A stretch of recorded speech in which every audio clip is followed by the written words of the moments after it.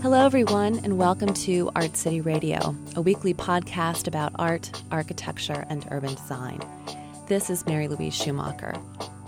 On this week's episode, we're going to talk about an ancient work of art, a play, a film, the places that we go to die, and cruel interview questions. I talked to Anne Basting and Brad Lichtenstein.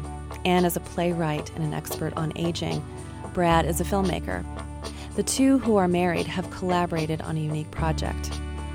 Later on, Adam talks to artist Brad Fiore for a lightning round of Art City Asks. And finally, we hear from Deborah Bramer and Kevin Miyazaki, who share their impressions of the Wisconsin Triennial. Okay, let's get started. Anne Basting brought The Odyssey, the epic poem by Homer that has inspired centuries of artists, from Rubens to James Joyce, into a retirement community in Wauwatosa. The Odyssey is about the fundamental strivings of life and a desire for home when nothing else will do. It's a long story, really, but the moral of it might be, simply, that life is short and the gods are capricious, angry buggers sometimes. Anne worked with Sojourn Theater from Portland, Oregon, and the residents at Luther Manor, many of whom have dementia or physical limitations, over the course of a year. And she created, or perhaps instigated is the better term, a play. That play, called Finding Penelope, explores the story of the Odyssey from the perspective of Penelope, the faithful and cunning heroine who weaves a tapestry by day and rips it apart by night. It's an apt metaphor for those suffering from dementia, whose memories are unthreaded and reconstructed again and again, day by day. So Brad Lichtenstein, in turn, made a film about what it meant to make this work of art inside a nursing home. The film, called simply Penelope, has its own Greek choruses, the theater troupe, the staff at Luther Manor, and the residents. When it opens, we encounter a row of elderly ladies who seem to be sleeping the day away in their recliners, and it ends with a moment of profound recognition and transformation. Both the play and the film are about the experience of life and the kind of recognition we find in those we love, even those we believe we've forgotten. Brad's film screens during the Milwaukee Film Festival on October 6th, 7th, and 9th. My conversation with Brad and Anne covers a lot of ground, so we're giving it a little more room than normal. On a personal note, I've enrolled my own mom at Luther Manor in recent weeks, in large part because of what I've learned about that program through Anne and Brad's work. As reviews from me go, that's about as good as it gets. Okay, here's our interview. So I guess I would really like to start with you, Anne, and just ask you, why Homer and why the Odyssey? Why was that the source material for the original project? I had been talking with one of my mentors, who's Kathy Woodward, who used to run the Center for 20th Century Studies back before the turn of the millennium. And she's always a source of inspiration. And we were talking, and she said, I'm doing I said, what are you working on? She said, I'm doing a paper about how waiting has become stigmatized, that we can't wait for anything anymore. And it just went off that in my head that's one of the things that is really ageist about our culture, that everything has to be fast, and that slowness or waiting is seen as a negative, and that somehow you're powerless in that situation. No matter how much, we do the Buddhist thing, we're trying to be in the moment, we're trying to do all that stuff, it's just not, that you're supposed to be multitasking constantly. Yeah.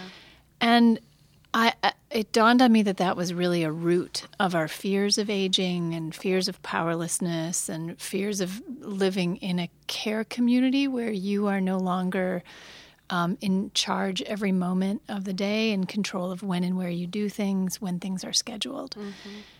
I love the Odyssey and the figure of Penelope, who is really seen as a figure who waits for Odysseus to come home.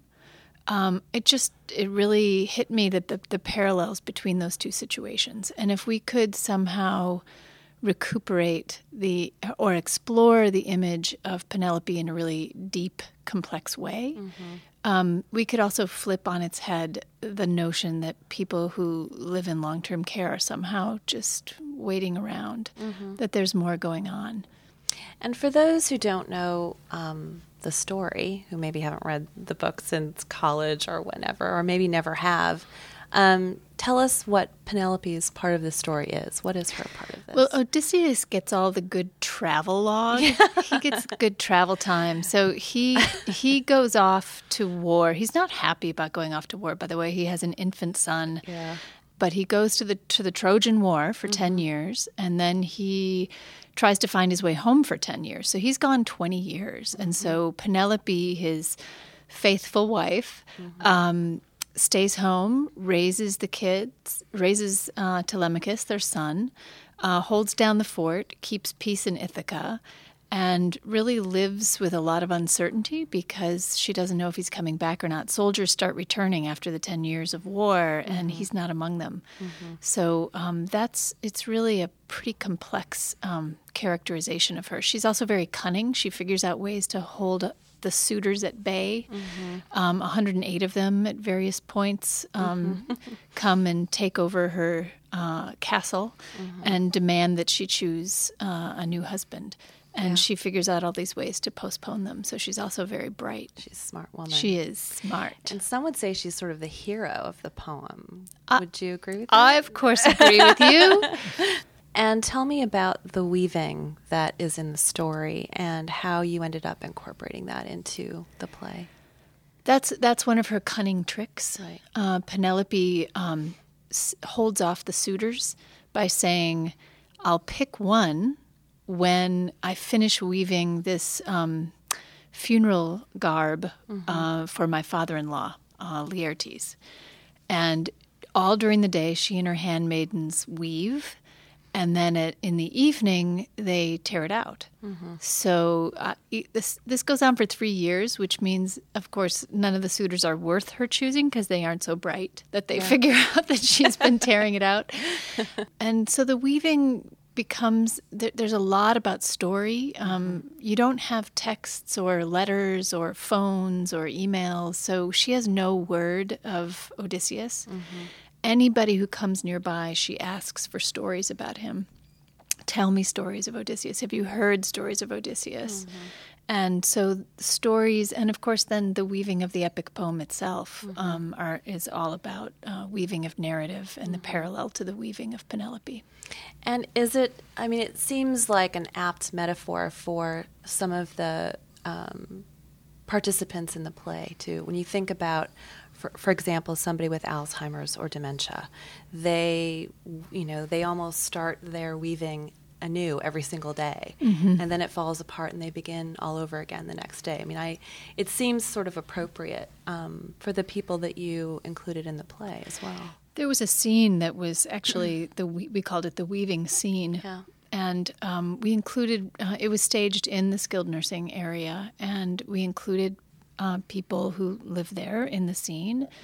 And we included a series of stories that we had garnered over the year of being there from people's own stories of their lives, their own what we called hero stories. Yeah. And we staged it with a simple weaving choreography that they could participate in. It was modeled for them. And then also using the terminology of weaving itself, warp, weft, shuttle, header, beater. Yeah. And then at some point in the middle of it, it stops and starts going backwards to symbolize the unraveling of the weaving and of narrative. Interesting. And the final...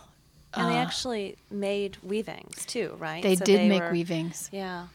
We that was the brainchild of the really brilliant designer that we worked with, Shannon Scrofano, who's out at Cal Arts.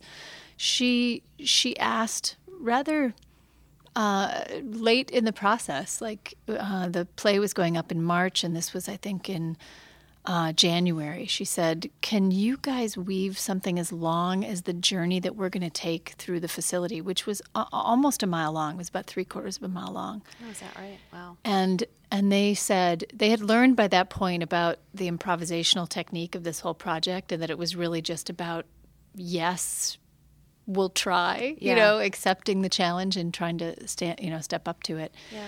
And they said yes, and they didn't know how, but they got a giant roll of the plastic rings that go around six-packs, which we didn't know came in rings. They started out by trying to staple them together individually, which didn't work so well. But then we got the giant roll and all this donated fabric. And one of the really incredible artists that happens to also work at Luther Manor figured out a way for them to pass the fabric through the rings in order to weave it. So even people with real profound disabilities could participate in it.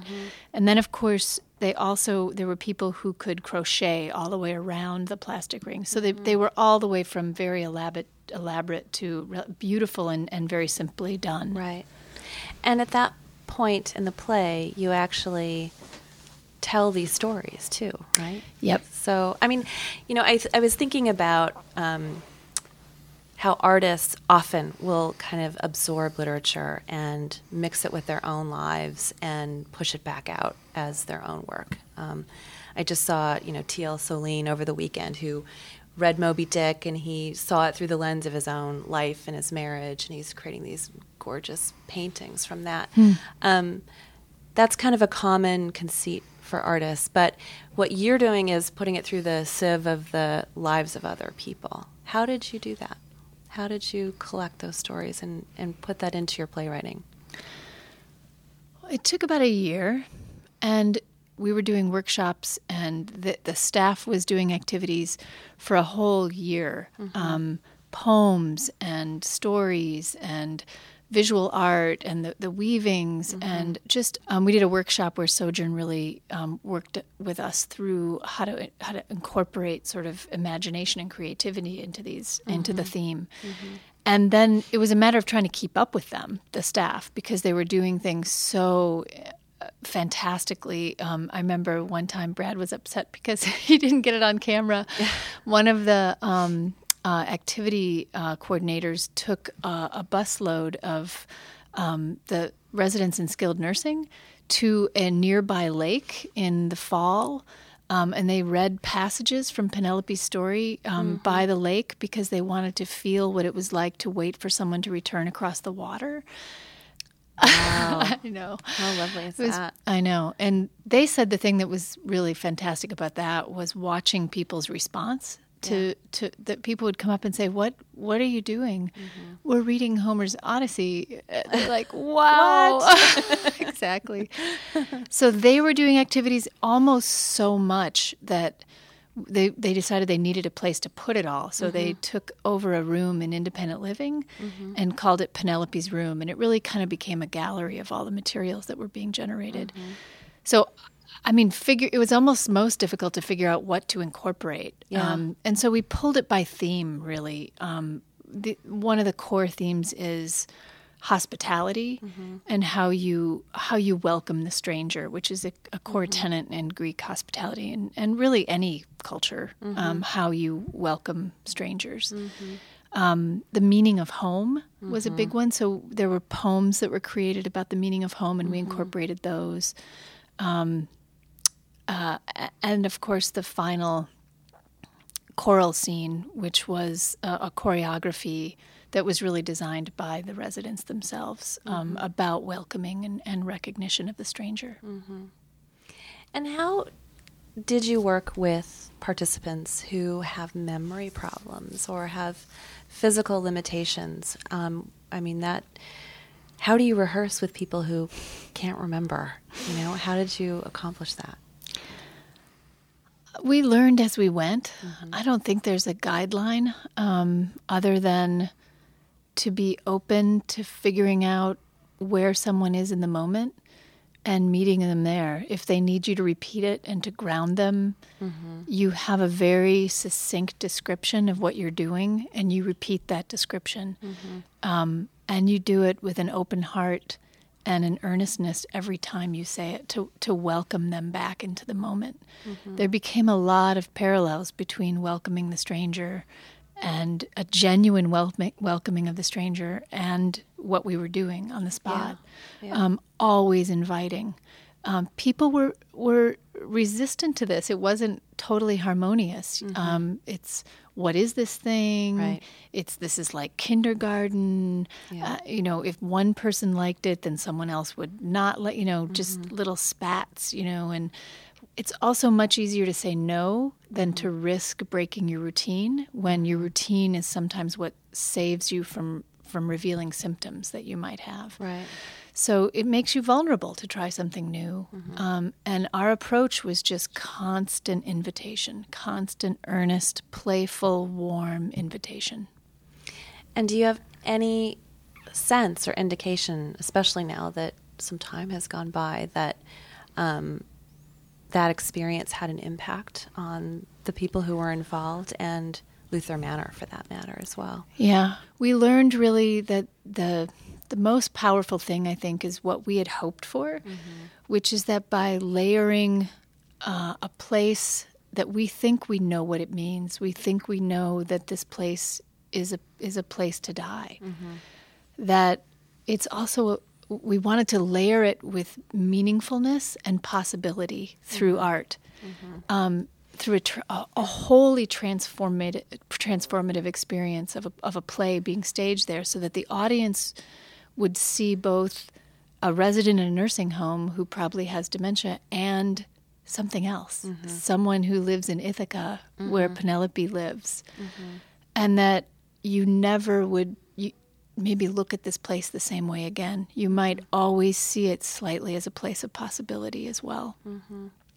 Also, since then, some of the participants, the residents, Rusty and Tim in particular, have gone on, and they've now gotten a television and radio studio donated to Luther Manor. Oh, they you're have kidding. KLM Gosh, radio. wow. Okay. And they write original radio plays, and they stage them. Wow. Because they can just read them without memorizing. Are they good?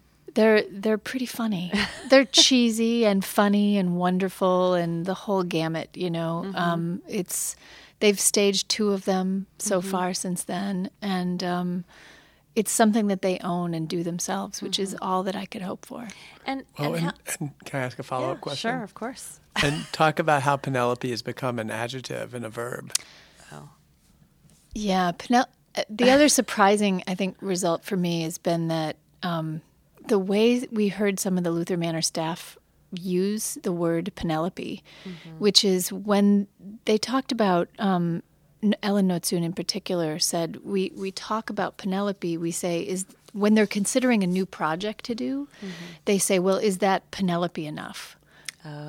is that Penelope? Meaning, is it good enough? Is it ambitious enough? Is it ambitious enough? Is it inviting everyone to participate from wherever they are? Yeah. Or does it demand, and does it bring back in that hierarchy of, well, you can participate and you can't, or segmenting people rather than embracing everyone from wherever they are? Because these facilities are kind of divided up, right, into communities. You're part of the adult day center. You're part of the assisted living center, and so there's some deep canyons. And you guys were running all over the place. Right? I mean, well, we didn't stage anything in independent living, but we were staging scenes in all the other areas, which was pretty great.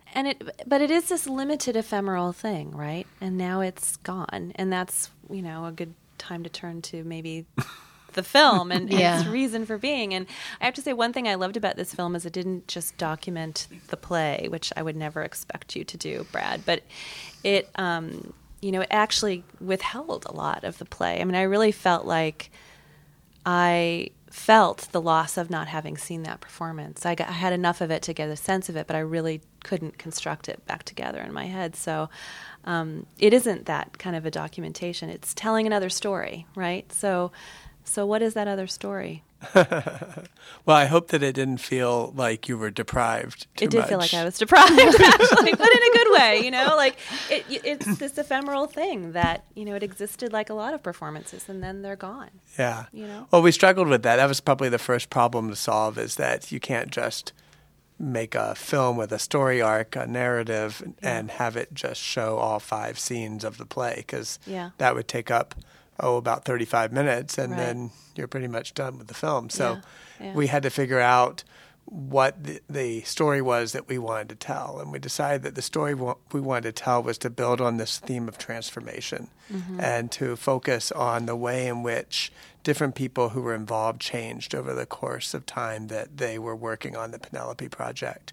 And particularly we focus on Maureen Towie, who is the director, and some of the older residents to some degree who change as well. Sometimes those changes are very slight, like in a single scene when you see Lenny, who is working with, doing choreography and working with people who don't have a whole lot of language or memory, but who can use Hawaiian gestures as a way to participate in the storytelling.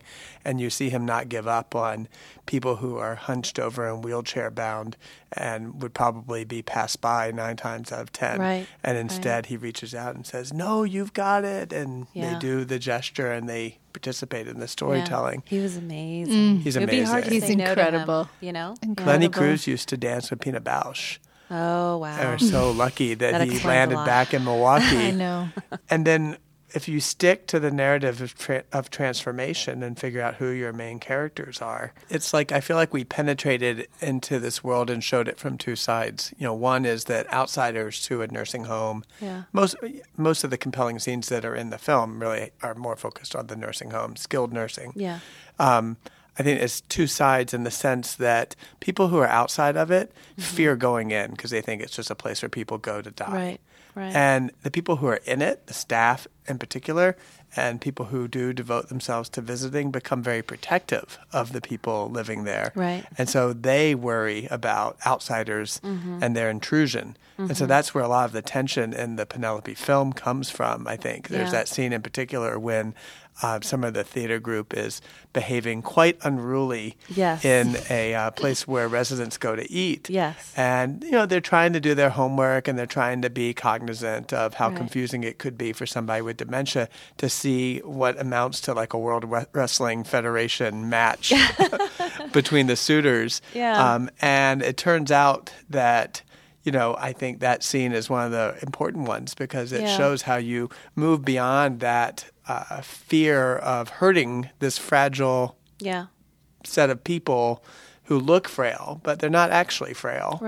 And that's kind of the work that has to be done is to get beyond that point. I mean, there was so much worry about that. There was a lot of talk and discussion amongst the group. And then actually, I mean, you really saw it worked just fine. I mean, the residents were really, you know, kind of surprised and shocked and kind of delighted. You know what's cool, too, I think, is that it also kind of holds artists more accountable as well. I think that one thing you see happen is that the artists initially arrive and they're playing theater games and they're doing their artsy things, right? Striking unusual poses in weird places in the nursing home and playing with a wheelchair and seeing how it could be sort of a stunt prop. And soon they discover that they don't, they can't be frivolous. You know, and art can be frivolous sometimes and particularly self-indulgent. And in fact, when you stage it inside of a community that's made up of real human beings and relationships, that there's another level of accountability that kicks in. And that's a lot that has to do with the transformation of the artists when they come to the nursing home and what they initially thought they'd encounter and what ultimately happens. It's actually an interesting thing as I've been, you know, I'm doing a lot of teaching of community engaged arts and particularly this moment in theater for immersive theater events and even for Sojourn who you know, they said they've done a lot of site specific work and they're so smart about how they do it and they do a lot of engagement and dialogue work, but they said this is so hard. We've never staged anything where people are living, and that level of accountability ratchets the whole thing up to a new level where you every minute of the day what you're creating is in dialogue with the people who are living there, with their actual lives, lives living. And there was probably the moment, and it's not in the film, unfortunately. There was one of the first rehearsals where we were rehearsing. And a gurney came right through the middle of the scene, removing someone. And we're in the middle of performing. And that was the ultimate test for doing a live performance in a place where death happens. Yeah. You have to incorporate it and create something that envelops that, and it's part of the meaning of what you're doing. I mean, we had long conversations about it, and then after that, we were fine. We could really respond to absolutely anything that was happening in the moment. I mean, someone with dementia repeating something was mild. Yeah. That's nothing. Right. And I wonder what we have learned about the places where death happens. I mean, what have we learned about the places where people live at the end of their lives, and maybe how they might be different through this project, if at all? I'm signing a book contract with the University of Iowa today. I'm doing an essay this week about fear. Figuring out, we'll never conquer it because we're human, and mortality doesn't make sense to us. It's so frightening. Our little brains can't handle it. But it doesn't need to control us and stop us quite as much as it does. And figuring out how to ease that fear can bring you back into a moment of discovery and connection with people. And the institutions embody that fear in ways that are surprising, I think. We were kind of surprised, I think, to find that there was resistance to a longitudinal project, something that would culminate over the course of 2 years. And it was because, well, people are going to die and they won't be able to be part of it. Why don't you just do the play, like short plays that everybody could be in? Right. And we're like, well, of course people are going to pass away. Or just change. Or change. That happens too. What? I think there's a distinction between fear and avoidance. Not that they're distinct opposites, but that fear is not going to go away. Like the other day, I was on the road on a shoot, and I heard this story on NPR that was very moving about a guy who's a pediatric cancer doctor. So he deals with death all the time and families. And he said that he gains all this strength from listening to how families and their children talk when their children are near death. And he heard this conversation very recently where the parents were telling the child, who had lost a lot of sight because of the chemotherapy and so forth and its intervention, said that, you're going to die and you don't need to be afraid because being dead is just like being alive. Mommy and Daddy are going to be with you and we're going to get there together.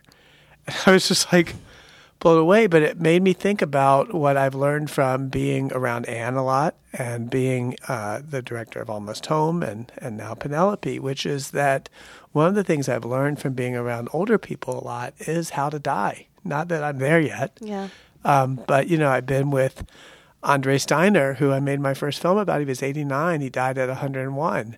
And, when he was ready to die, he was very convincing to me that he's ready to die, that it's okay to die. Life doesn't go on forever. Yeah. And how to live in the moment. And I'm not like a freaky Zen Buddhist person at all about this kind of stuff, but I do feel like there's something very valuable about being alive and present. And that being in those situations, like either filming or for Maureen and the Sojourn Theater group, what they learn when they're living with old people is where to see the life and also to accept the death. Yeah. That's what I think happens. Well said. Very well said. We're all crying. We are all tearing up a little bit. Just a little. Well, and a little bit of a And by the way, the film is not like all about death. It's really sad. It's actually really funny. It is very funny, actually. And it will make you cry too. Yeah. One other thought I had about this project is that, the other thing that the Odyssey is about is a husband and a wife and recognition and like-mindedness and sorry. We know each other a little bit, and I think of you two as being very like-minded, very different artists, but this is a project where your art had a real affinity, And so I just want to ask you what it's like to work together as a married couple. I mean, how does that work What is that like? You can go first. I think we figured it out over the years. Yeah. Anne and I do not work together the way you might imagine, sitting in a room next to each other, writing something together or editing That something doesn't work. together. No. Yeah. That does not work. No. I mean, I think what we've been very fortunate, and the older I get, the more I'm aware of how fortunate we are, that we have a lot of compatibility and we care a lot about the same things and we learn a lot from each other. And we share everything. We share our money, we share our work, we share our children, we share our problems. We share pretty much, I mean, not pretty much, we share everything. I mean, there's nothing that we don't hide, that we hide from, there's nothing we hide from each other. There's nothing we don't tell each other. So we share our work and we talk about what we're dealing with in, our current projects. And so in this one, we shared ideas and we clashed over ideas. I mean, one of the things that's really hard about a project like this in which we forged a kind of collaboration is that as the filmmaker, I'm concerned about story and dramatic arc. And to do that in documentary, you need access, and you also need a certain amount of distance in order to be able to make scenes in the edit room that are as poignant and powerful as possible, right? So I had to think of Anne as a character in the film. There's also the practical business side of the money for the film and the schedule and when's it going to be done and this and that and how does it fit into, for instance, Anne had, lectures that she's giving. I want to show a clip. Can I show this clip? Can I show that clip? No, sweetie, that's not ready yet. I'm not able to get that ready. Well, can you do it by next? No, I'm sorry. I have 5 other things. And so that becomes hard. Right. Plus, she's just protecting the project itself. Well, too, and I was going to say, that's the the other thing is that Anne and the whole Sojourn team and Luther Manor, they really went into this project as a kind of partnership and collaboration. Yeah. And so it's a little bit like activists working on some kind of campaign where you have to have consensus from the whole group. And filmmaking is not like that. Filmmaking is very dictatorial and a little aggressive, I would say, in certain ways. So, and what you're doing was so fragile. I mean, it Fragile. was very fragile. But I do want to say that Anne was a very good subject, and she was very open to access. I treasure the collaboration that we have, and I think it happens constantly and informally more than ever happens in a deliberate kind of way. And do one of you need to take the lead, generally speaking? I mean, is it a true collaboration? Is it a partnership? I mean, you're kind of implying, Anne, that does not happen, that it's more one person's project or another, and the other is kind of a helpmate, for want of a consultant better term. I think that's more of how we collaborate. We learned early on that we can't write together. We have two. We tried once. We tried. It didn't work, and we're too strong on a play or a screenplay, whatever it was. We're too strong of visions with the writing, but the shaping of projects, the shaping. And you can probably see some parallels in projects that we both lead, but then sort of get each other's feedback on. But Anne comes into the edit room and watches cuts and gives feedback. She did that with Janesville. She's done that with everything. Yeah. I think I'm invited to give feedback on most things you do. Well, and there's a talent imbalance. Anne has most of the talent. No, I think we also both. Something we share in common is that we hunger for projects that stretch us to the point where we're on our toes stretching most of the time we're doing a project, and we just need someone to hold us a little bit as we stretch and give us confidence. And it often happens that we're stretching in ways that the other person has strengths. Yeah. So that's a really great way to collaborate. Nice. A nice pairing. Well, that seems like a good place to leave it. Thanks, guys, for coming in today. I appreciate it. It's our pleasure. Next up, Adam talks to Brad Fiore, who will have work on view at the Knoll Exhibit, a critical read on contemporary art in Milwaukee that opens tonight at Innova. Adam met with Brad just before his Blue Dress Cup, a tongue-in-cheek Olympic-style competition to determine Milwaukee's very best artist. In the spirit of that competition, Adam and Brad tried a first, the Art City Asks Lightning Round, an attempt to get through all of the Art City Asks questions in less than 5 minutes. Okay, here's Adam Carr and Brad Fiore. All right, ready, set, go. Question number 1. Yep. What's your favorite breakfast food? Oh, I have an ideal breakfast that I try to do, but because of the realities of my life, I don't get to do very often. Coffee, grapefruit, bread, and hummus. I don't get to do that a lot because I get really antsy about leftovers. And so if I have like pizza in the fridge or fried chicken, I will always immediately eat that for breakfast in the morning, and every single time I regret it. What are you working on right now? I'm glad you asked. I'm working on Blue Dress Cup, which is going to take place on Saturday the 21st in conjunction with Doors Open Milwaukee. And it's happening from 12 to 3. And it is a competition to determine Milwaukee's best artist, measuring 4 essential skills that are essential to the artist's repertoire, which are sensitivity, social networking, individuality, and patience. What images keep you company in your workspace? I've been trying to collect paintings from friends. So I went to Shane Walsh had a show at Imagination Giants in River West, and it's the first painting that I bought, and it's a painting of A Tribe Called Quest. He was doing paintings of like cassette tapes.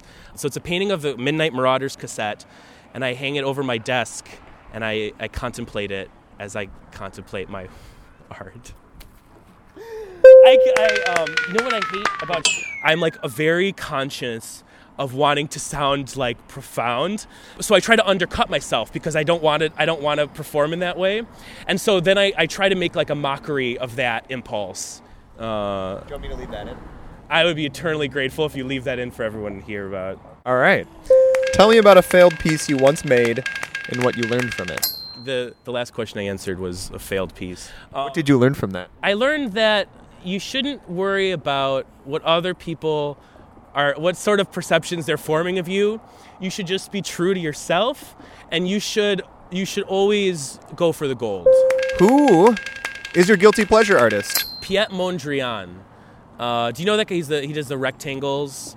I guess I just like that really simple geometry. I like a really like overly simple philosophy that claims that it has accessed like truth on behalf of like all humanity. He made those paintings and he really believed that he was accessing the absolute. And I really like the arrogance that's behind that. He wouldn't be able to make art today because no one would take him seriously, but people did take him seriously at the time. What do you wish you knew? I don't know if it's knowledge-based, but a job that I really wish I could do is like stand-up comedian. They just get up on stage with only their bodies and maybe a microphone if they're lucky, and with nothing else, they're able to get reactions out of people that are just in the extreme. So like if I make an artwork, someone will look at it and they'll sort of like contemplate it. You know, I'm not capable of giving people belly laughs. It's always this sort of like restrained, like, oh yes, I see what you did there. But stand-up comedians go on stage and they get people to react in a way that the people cannot control. They simply have to laugh and they're not able to control it. Yeah, so I wish I had whatever skill set you need to be able to do that.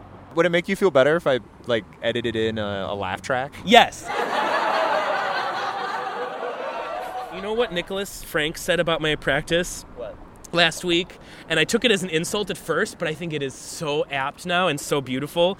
He said what my practice is I am framing my own incompetence, which I think, and what you can see how I might take that as an insult, but it's totally true. Like I let myself be neurotic or sort of afraid, like just not capable of having an interview, and and that's how I really feel. But I let that happen. I don't try to cultivate a person who can cope with the interview, because I think the person who can't cope with the interview is a lot more interesting. Yeah. What was your first real art experience? It was the Knoll show. I don't remember the year it was, but it was Harvey Opgennorth, Kim Miller, John Riepenhoff, and Peter Berkman. And I loved his paintings. They're great. And I think it was the first time that I understood what curation was, looking at a show rather than a single artwork. And that became really important to me because then I learned a little bit about being a producer in a greater capacity than I'd considered it in the past. What are you reading? Right now I'm reading this book about Joan of Arc. just one of my favorite human beings of all time. I think the author of the book is someone called Bernard Shaw, I think. There's this great preface. It just talks about Joan of Arc and her life, and it has these really great little sections where it's like, on Joan's manliness, or on Joan's arrogance, and it just talks about just how much she loved to kill English people, and just sort of like spit in the faces of like her male superiors who could have prosecuted her as a witch, as they ultimately did. She was like one of the first, not one of the first feminists, but a very early feminist, to be sure. What do you like the look of? I'm not really a visual guy, so I guess really simple things, really plain things, because my brain is not capable of processing just really grand, like sort of Baroque looking things. So like the door, right now the door in Blue Dress Park is the perfect example of something that I like the look of. What film has most influenced you? So I want to say Eraserhead, but there's a qualification because I think that the movie is way too long. And so I think Eraserhead, but only like 5 or 10 minutes at a time. And so I guess if you want a recommendation, if you go to the scene where they're eating that weird turkey around the dinner table, it's like sort of near the beginning of the movie. If you just take 5 minutes in that general area, I think that's my favorite film. So you've made it through the gauntlet to the last question. What is art for? All right, so listen. Adam, I respect you as a person. Mary Louise, I respect you as a person. I do not think it's fair to ask someone, especially an artist, this question on the fly. Next time I see Mary Louise, the first thing I'm going to say is, what is art for, Mary Louise? I think that's a good place to end. I agree. Good night, everybody. Brad Fiore, you won the Art City Asks Lightning Round. Did I win? What do I get? You get a laugh track right now. Oh, thank you. I appreciate it. Thank you. Thanks. When museum curators spend 3 years combing the state of Wisconsin in order to showcase the art of our region, showing up for the show is a must. I went to Madison with several of the Art City contributors for the opening of the Wisconsin Triennial. Some of our first impressions are up now at the blog. Here is gallery owner Deborah Bramer and artist and contributor Kevin Miyazaki with their thoughts. Hi, this is Kevin Miyazaki, and I wanted to put a plug in for the work of artist Jason Vaughn, whose photographs are part of the Wisconsin Triennial exhibition in Madison. Jason's from Northern California originally and moved to Madison just a few years ago. The work he has on view in the exhibition is from his series called Hide, and it couldn't be more representative of the state he now calls home. Photographs depict deer hunting stands in Wisconsin, shot beautifully within the landscape using a large format camera. Vaughn's motivation is rooted in the idea of family tradition and the handing down of practices from one generation to another. And I find that fascinating because many of the structures he's photographed have a patchwork quilt-like quality, with the feeling that they've been constructed using unmatching materials and by multiple sets of hands. I had a chance to meet Jason at the opening of the Triennial, and he told me that hunting wasn't part of his culture while growing up in Northern California, which I can relate to myself, having grown up here in Wisconsin, but not part of a hunting tradition.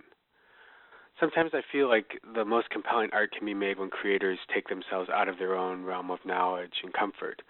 Jason has done just that and has found rich territory to mine and connections to be made in his own life. Don't miss the beautiful photographs of Jason Vaughn in the 2013 Wisconsin Triennial. Hi, this is Deb Bramer, and I'm calling into Art City about the Madison Triennial. Every triennial has a different vibe, and this one felt well-behaved, as if the artists were being gracious hosts to the audience. Much of the well-manicured, smart-looking work seemed freshly driven from the MFA showroom. That's why, surprisingly, it was the time-based video work that stood out for me. It felt a little fresher. Unlike previous generations of media artists, it seems like we've reached a point where the technology is more integrated to the idea and form of the work, with the TV set sound screens being less obtrusive and clunky. Only one work was traditionally staged as projection in its own room. Jose Carlos Teixeira, who was teaching at UW-Madison but from Portugal, presented a piece called The Fall. This was an elegant, visually simple project. One by one, individuals faced the camera, said what it feels like to fall down, and then took a spot in the center of a dramatically lit stage and fell.